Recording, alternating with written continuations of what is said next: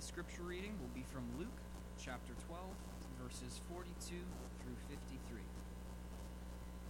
And the Lord said, "Who then is the faithful and wise manager, whom his master will set over his household, to give them their portion of food at the proper time? Blessed is that servant, whom his master will find so doing when he comes. Truly I say to you, he will set him over all his possessions. But if that servant says to himself, 'My master is delayed in coming,' and begins to beat the male and female servants, and to eat and drink, and get drunk, and that servant, who knew his master's will, but did not get ready, or act according to his will receive a severe beating. But the one who did not know, and did what deserved a beating, will receive a light beating. Everyone to whom much was given, of him much will be required, and from him to whom they entrusted much, they will demand the more. I came to cast fire on the earth, and would that it were already kindled. I have a baptism to be baptized with, and how great is my distress until it is accomplished. Do you think that I have come to give peace on earth? No, I tell you, but rather division. For from now on, in one house, there will be 5 divided, 3 against 2, and 2 against 3. They will be divided, father against son, and son against father, mother against daughter, and daughter against mother, mother-in-law against her daughter-in-law, and daughter-in-law against mother-in-law."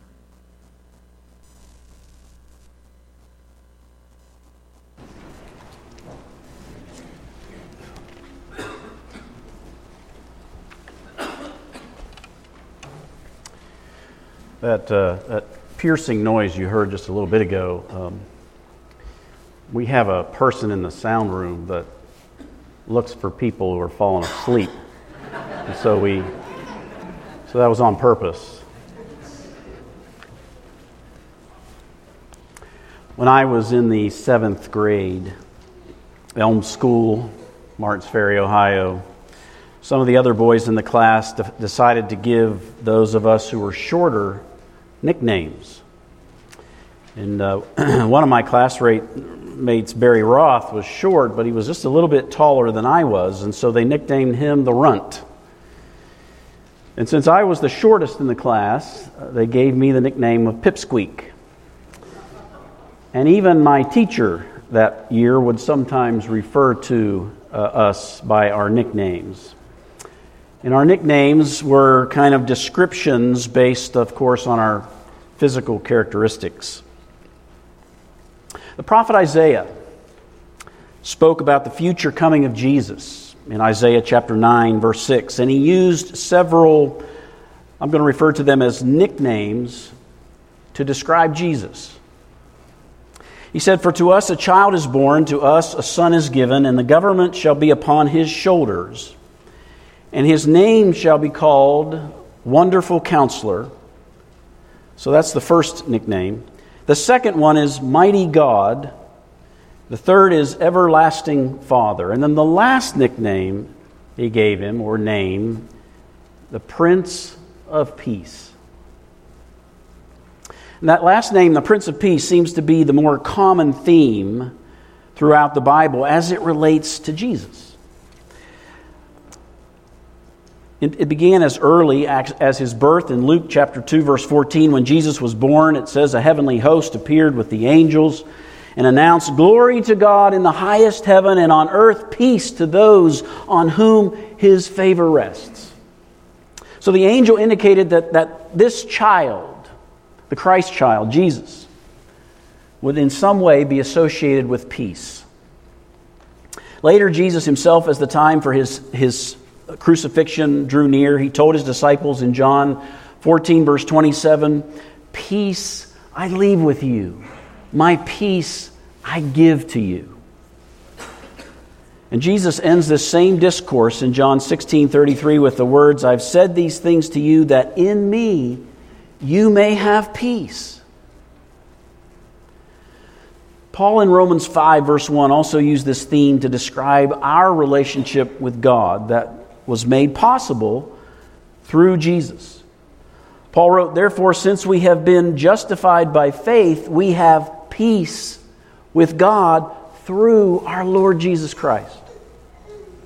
So you can understand why one of the nicknames for Jesus was the Prince of Peace. It's who he was and what he was about.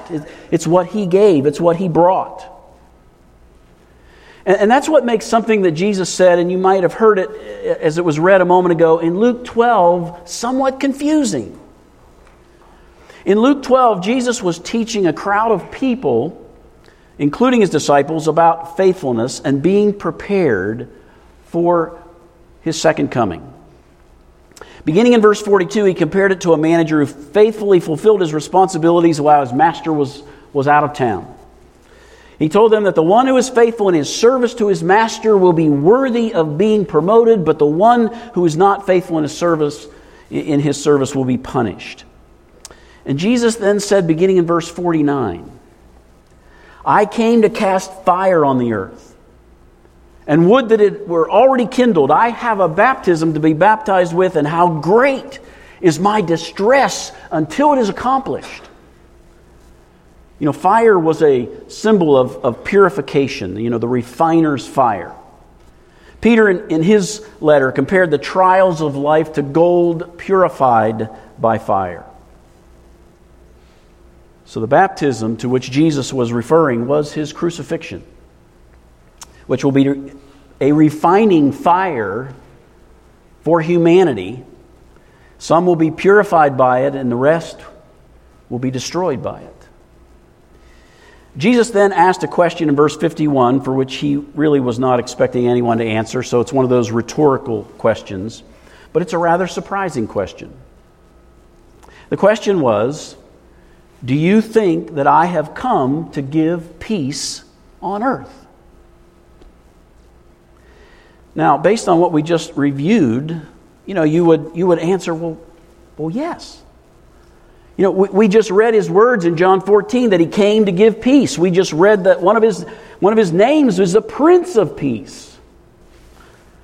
And the very next words Jesus spoke was the answer to his question, and they are pretty surprising. His answer to his question, "Do you think that I've come to bring peace?" was no. "I tell you, but rather division."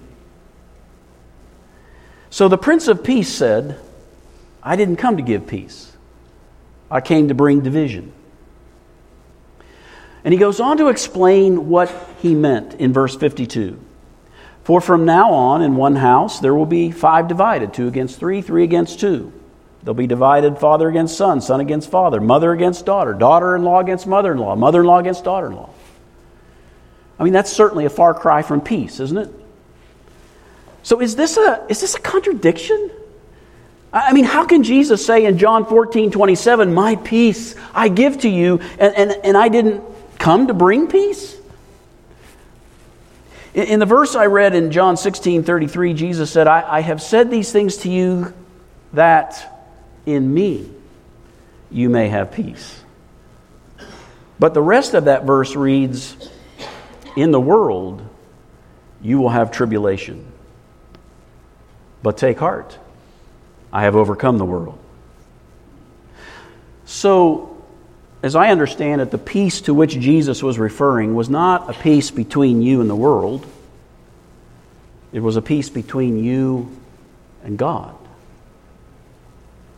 Paul pointed this out in Romans 5:1, which I read earlier. If you recall, Paul wrote, "Therefore, since we've been justified by faith, we have peace with God through our Lord Jesus Christ." So before you experience this peace with God, you are actually at enmity with God because of your sins. You were actually his enemy before you experienced this peace with God. Paul pointed this out in Romans 5:10 and 11. "For if while we were God's enemies, we were reconciled to Him through the death of His Son, how much more, having been reconciled, shall we be saved through His life? More than that, we also rejoice in God through our Lord Jesus Christ, through whom we have now received reconciliation. Or in other words, peace. Your sins made you an enemy of God. But through Jesus, you have been reconciled to God so that you are no longer His enemy. You are now at peace with God. And because you're at peace with God, you can be at peace with yourself in regard to your relationship with God and in regard to your future. That's the peace that Jesus brought. That's the peace that He promised. And that's the reason that He's referred to as the Prince of Peace. He was the only one who could bring peace between you, God, and yourself. So when Jesus answered the question, do you think I've come to give peace on earth? He wasn't talking about the relationship between you and God. He was referring to the relationship between you and the world. Going back to Jesus' answer to his question in John 16:33, in me, as I read earlier, you may have peace. In the world, you will have tribulation. So in the world, you will not experience a lot of peace. So Jesus is the Prince of Peace in regard to you and God, but He's the Prince of Division in regard to you and the world. And in verses 52 and 53 of Luke 12, Jesus indicated that there is going to be division in the world, even among family members, because of Him. And that really isn't anything new. I mean, people have been divided over Jesus since He entered this world. For example, John 10, 19 and 20 reads, the Jews who heard these words again were divided. Many of them said he's demon-possessed. He's raving mad. Why listen to Him? But others said, no, these are not the sayings of a man possessed by a demon. Can a demon open the eyes of the blind?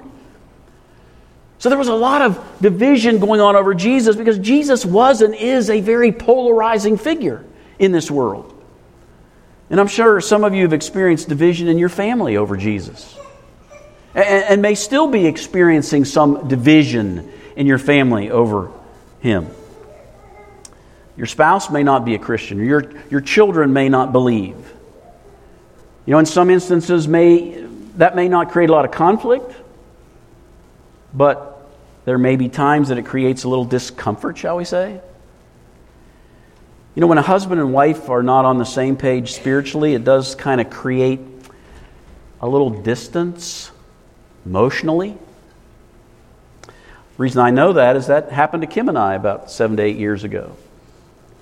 My sister had given me a book and said, you need to read this. And so I read it. And my understanding about certain truths that I had long held in regard to the Bible began to change. Kim wasn't studying that same material, and so we went through a period where we were not in agreement spiritually, and it caused some emotional discomfort for us. We had a number of discussions about it. Eventually, we worked through our differences and resolved those issues. I straightened her out. Just kidding. But it was, we had some difficult discussions. It can be very discouraging when your mate does not share your faith. On the other hand, many couples can live quite peaceably with one another, even though one is a practicing Christian and the other is not. But I would think that there would still be some kind of yearning in the heart of the Christian for his mate or her mate to be on the same page spiritually. There's a closeness that's missing when you're not on the same page spiritually. One of the more difficult issues that can occur is when the wife is a Christian and the husband is not.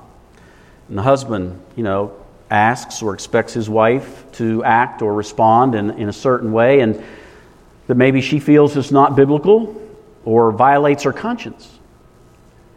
And the Christian wife, I'm going to assume, wants to obey Paul's teaching about submitting to her husband, Ephesians 5.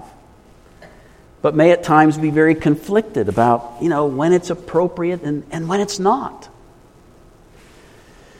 There are some families whose members all believe in Jesus but have different beliefs on how to worship or how to practice their faith. One may be a Catholic Christian, the other a Protestant Christian. Even that can cause some division, so to speak. The husband may attend a different church than the wife, and then where do the kids go? Where do you take the kids if you have kids? It's difficult. Division like that is not surprising. Even Jesus' own family, in his family there was division. In Mark 12:3, during his ministry, his family said he was out of his mind. So Jesus is he's just letting you know. He's just warning you that you can expect to experience division even in your own family in this world when it comes to believing in Jesus and living out your faith. So if you've experienced division in your family over Jesus, it's not necessarily a failure on your part. It doesn't mean you did something wrong. Jesus was saying it's going to happen. Jesus is a very controversial person in our world because he teaches in his word that the only way you can get to heaven is through him. John 14:6, I'm the way, the truth, and the life. No one comes to the Father except through me. You tell that to a Muslim and see if you don't experience some division. And if you don't have spiritual division, if you do not have any spiritual division in your family, get down on your knees and thank God every day. What a blessing. If you do have division, never stop praying. I think I've shared this with most of you before. My sister prayed every day for 20 years for her husband, who was not a Christian. And I had the privilege of baptizing her husband, my brother-in-law, into Christ a number of years ago. As a Christian, Jesus is saying you're never really going to be at peace with the world because Satan is the ruler of this world and he has declared war on you. That's in Revelation 12:17. The dragon who represents Satan was enraged at the woman who represents the Jews and went off to wage war against the rest of her offspring, those who keep God's commands and hold fast their testimony about Jesus. Satan is at war with you. So as long as the world exists, there will be no peace between God's people and the world. And unfortunately, it can affect your family too, as Jesus indicated. And what's really sad is when believers do not experience peace with one another. Satan is so deceitful that he can cause division even among believers.